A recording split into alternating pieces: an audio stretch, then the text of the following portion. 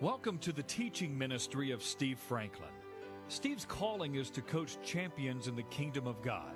Our prayer for you as you listen to this word of encouragement and instruction is that you'll be built up in your faith and encouraged to take the next step in your development as one of God's true champions. Here's Steve.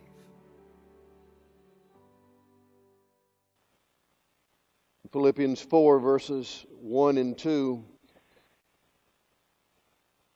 We come to an amazing passage of Scripture that the first two verses I'm going to wait till next week on, but let's look at them. We're going verse by verse. Therefore, my beloved and longed for brethren, my joy and crown, stand fast in the Lord, beloved. And then he says, I implore, in the Greek it's pronounced euodia. And I implore, in the Greek it's pronounced suntuke, to be of the same mind in the Lord. And I urge you also, true companion, help these women who labored with me in the gospel, with Clement also and the rest of my fellow workers whose names are in the book of life. How would you like to be in a dispute with somebody and have your name in Holy Scripture for the rest of time? We'll get to that next week. Rejoice in the Lord always. And again I will say rejoice. These 4 verses I call the keys to walking in peace. Regardless of the circumstances of our lives, these next 4 verses are going to show us how we can walk in peace regardless of what's going on. Rejoice in the Lord always. Again, I will say rejoice. Notice the apostle doesn't say rejoice in your circumstances. He doesn't say rejoice in the decisions of other people. He says rejoice in the Lord. Not everything that happens is good. But we do have the opportunity and the responsibility to rejoice in the Lord. Are you in the Lord? To rejoice is not some giddy kind of shallow hoorah. To rejoice means to reconnect with joy. You say, well, Pastor, if I had some joy, I'd reconnect with it. Hold your place there and turn back to the left to Galatians chapter 5. Galatians chapter 5.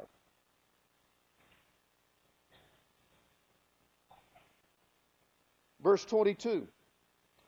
But the fruit of the Spirit is love. What's next? The fruit of the Spirit is love, joy, peace. Well, let's stop right there for just a minute.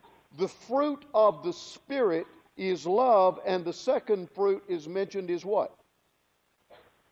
Where is the Holy Spirit in the regards to you as a believer? In you or out there somewhere? Rejoice in the Lord. So regardless of the pain I'm in, regardless of the circumstances of my life, if I am in the Lord, somewhere in my inner man that is deposited in my spirit man by the Holy Spirit is joy. To rejoice means to reconnect with what's already on the inside. It doesn't mean to work yourself into a frenzy. It means to reconnect with what's already been deposited. How in the world would I do something like that? Thank you, oh God, regardless of what I'm experiencing today, that your presence is in me and you will never forsake nor leave me. I thank you that regardless of what I have to face, you have already been there and faced it for me. And because your resurrection power is in me, you've broken the grip over anything that could ruin my life. Thank you, Father, that the joy of the Lord is my strength, and regardless of my circumstances, I am in you and you are in me, and there is a source of joy that is not controlled nor diminished by circumstances. I connect with the joy that is already there because of the presence of the Holy Spirit. And it doesn't have anything to do with what I'm thinking, what I'm feeling. I don't have to feel it. I just know I have it. A lot of people wait till they have the emotion of joy. Joy is not really an emotion. It is a deposit. It is spirit to spirit contact. It has a whole lot more substance than an emotion. It is part of the character of the Holy Spirit who indwells the believer. So God, I need to learn to rejoice. How do I do that? Well, here are some things I can do. I can choose to praise and bless your name and declare that you are my Lord. I can choose to remind myself by your word of what the truth is. How many of you know that a lot of things of what we see and feel are not true? Jesus defined truth. He said, Father, sanctify my people in the truth. Thy word is truth. The word of God is the foundation of truth. I can learn to reconnect not only with the joy by reminding myself of the promise of the Word, but I can reinforce that joy by surrounding myself with others who have real joy. When I come in here, I'll reconnect with real joy because I'm not out there with people who are looking. Hey, see, the world is looking for enjoyment. And they don't have a clue what joy is. Joy is not enjoyment. Enjoyment is temporal. It's passing. It comes and goes so quickly. Real joy is a relationship that is not going away. It's been deposited on the inside of you by the Holy Spirit. Do you have it? Can only be received by a personal reception of the gift of God's grace, by the invitation to Jesus Christ to come into your life. Just right where you are, He takes you right where you are. Reinforce that joy by connecting with others of like mind, with the Word of God, by getting into a position of praise and worship. Notice what he says next. Let your gentleness be known to all men. Verse 5. The Lord is at hand. You know what? I've had a problem with this. The word gentleness means strength under control. Gentleness is not weakness. Gentleness is strength under control. Do you know, sometimes I have a problem with allowing my gentleness to be known to all men. Why? Because I forget the last part of that verse. The Lord is at hand. The Lord, you know what that means? The Lord is right here, right now. Pastor Steve, when you're on 280,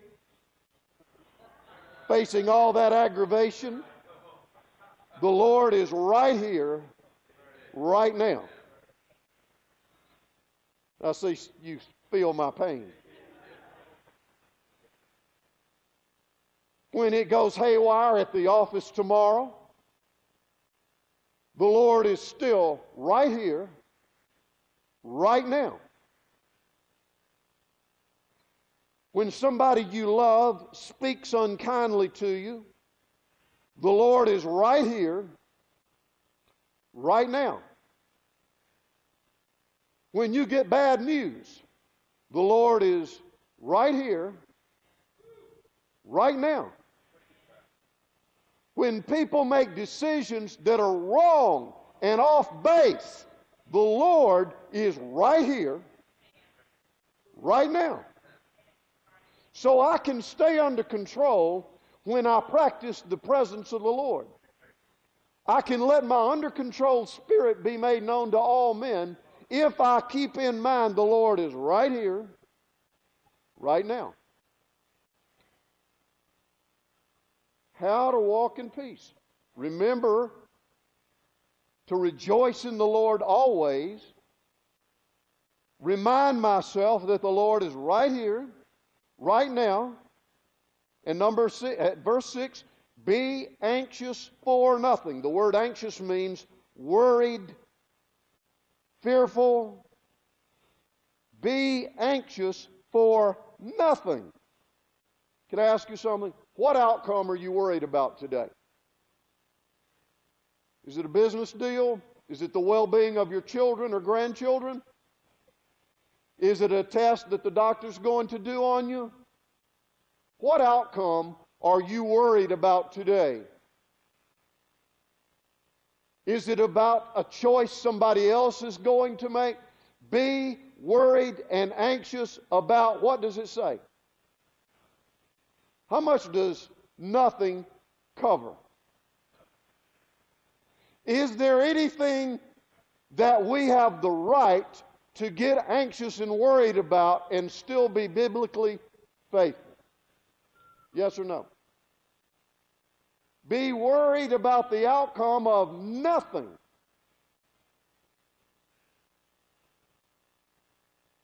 Wow. Here's my practical question. How? I'm always a how asker. And I love the scriptures right here because it tells me exactly how to do it. You don't think I've had to practice this over and over and over and over again and still do? I go back to this passage over and over and over and over again in my life. It can arise in the course of any day. How do I be anxious and worried about the outcome of, how do I not be worried about anything? He tells us right here. In everything, how much is left out of everything? Is there any detail of that business you're trying to run that's left out of everything?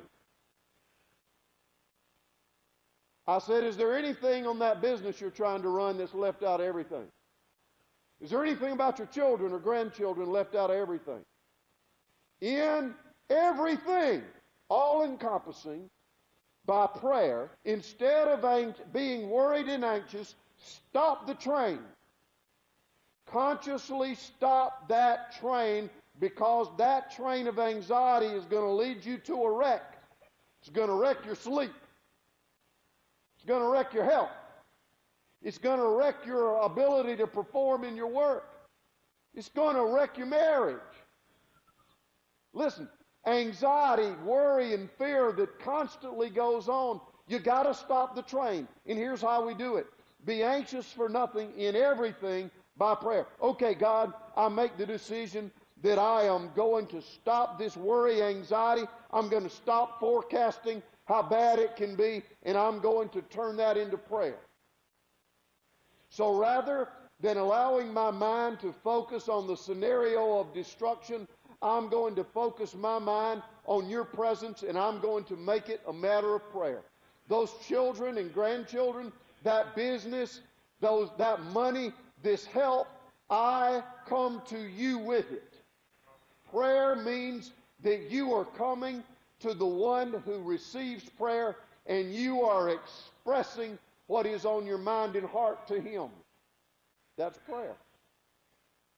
But you don't stop there. The verse goes on, by prayer and supplication.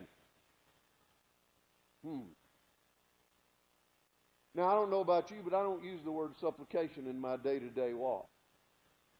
What in the world is that? Supplication is a request or a petition based on evidence. See, when I'm anxious, I may not know what the outcome's going to be, but in prayer, I can take the outcome to the Lord. Supplication is when I go to the Word or I hear the Holy Spirit bear witness by that rhema word in my spirit that lines up with the written word of God, and I have evidence of what He wants to do. So when I go to God with evidence from the word of what He wants to do, that's a supplication. So I'm going to pray when I don't know the outcome, but I'm also going to pray when I know what He wants to do. That's a supplication. By prayer and supplication, that petition, you see, a petition, a prayer is, oh God, I need you to provide. A supplication is, I go to the bank and I say, I see here that I have this in my account, and by faith I want to withdraw some of it. It is a petition based on evidence. So by prayer and by supplication, with what? Thanksgiving. Giving thanks is the atmosphere by which all prayer and supplication works. You're not demanding God to do anything. You're agreeing with Him that He wants to do it based on evidence of His Word. And so I say with thanksgiving, I thank you, God,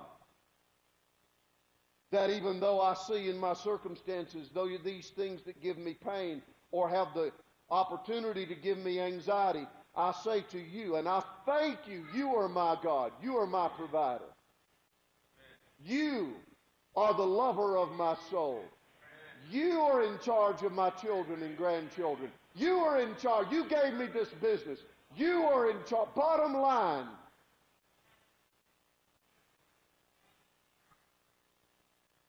notice the last part is the part that many of us leave out.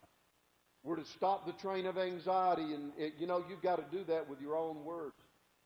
I speak right up in my own inner man and say, wait a minute, I am not going there. The Word of God tells me that I'm not to be anxious about anything. So I declare that I will not enter into anxiety about the future outcome of that which is giving me, is troubling me. And I decide that I'll do what the Word says. I will pray and I will give supplication. I will base my prayer on the Word and fully expect you to do what you said you wanted to do. I thank you that you're at work both to will and to do of your good pleasure, according to Philippians 2:13. And I say, dear Lord, that I hereby let your request be made known to God. Some of you you're not asking God for what you want. I hear people say this all the time. Well, God knows what I want. This is not for God's sake. This is for yours. Do you know that there's power in verbalizing what you say you want? You know, a lot of times when I say what I think I want, I learn to make adjustments in that. I learn that there is a process sometimes of me discovering what I really want. When I truly submit to the Lord, He begins to change some of those desires. It's not initial, but it is inevitable. It's not always instant, but it is process.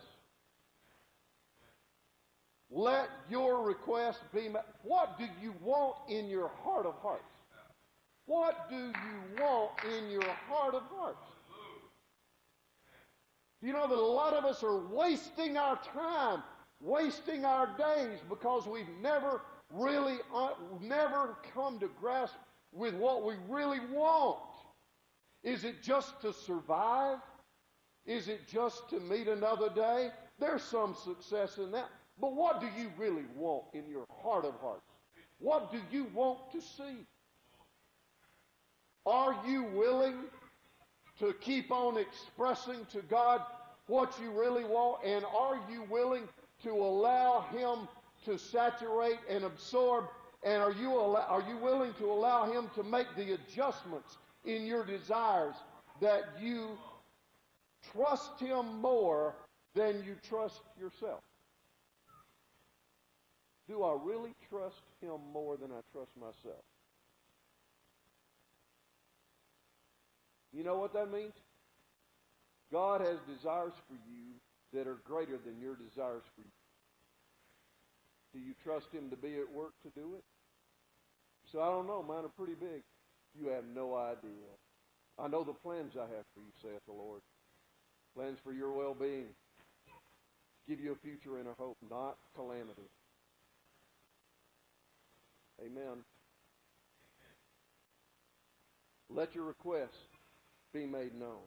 And look what happens.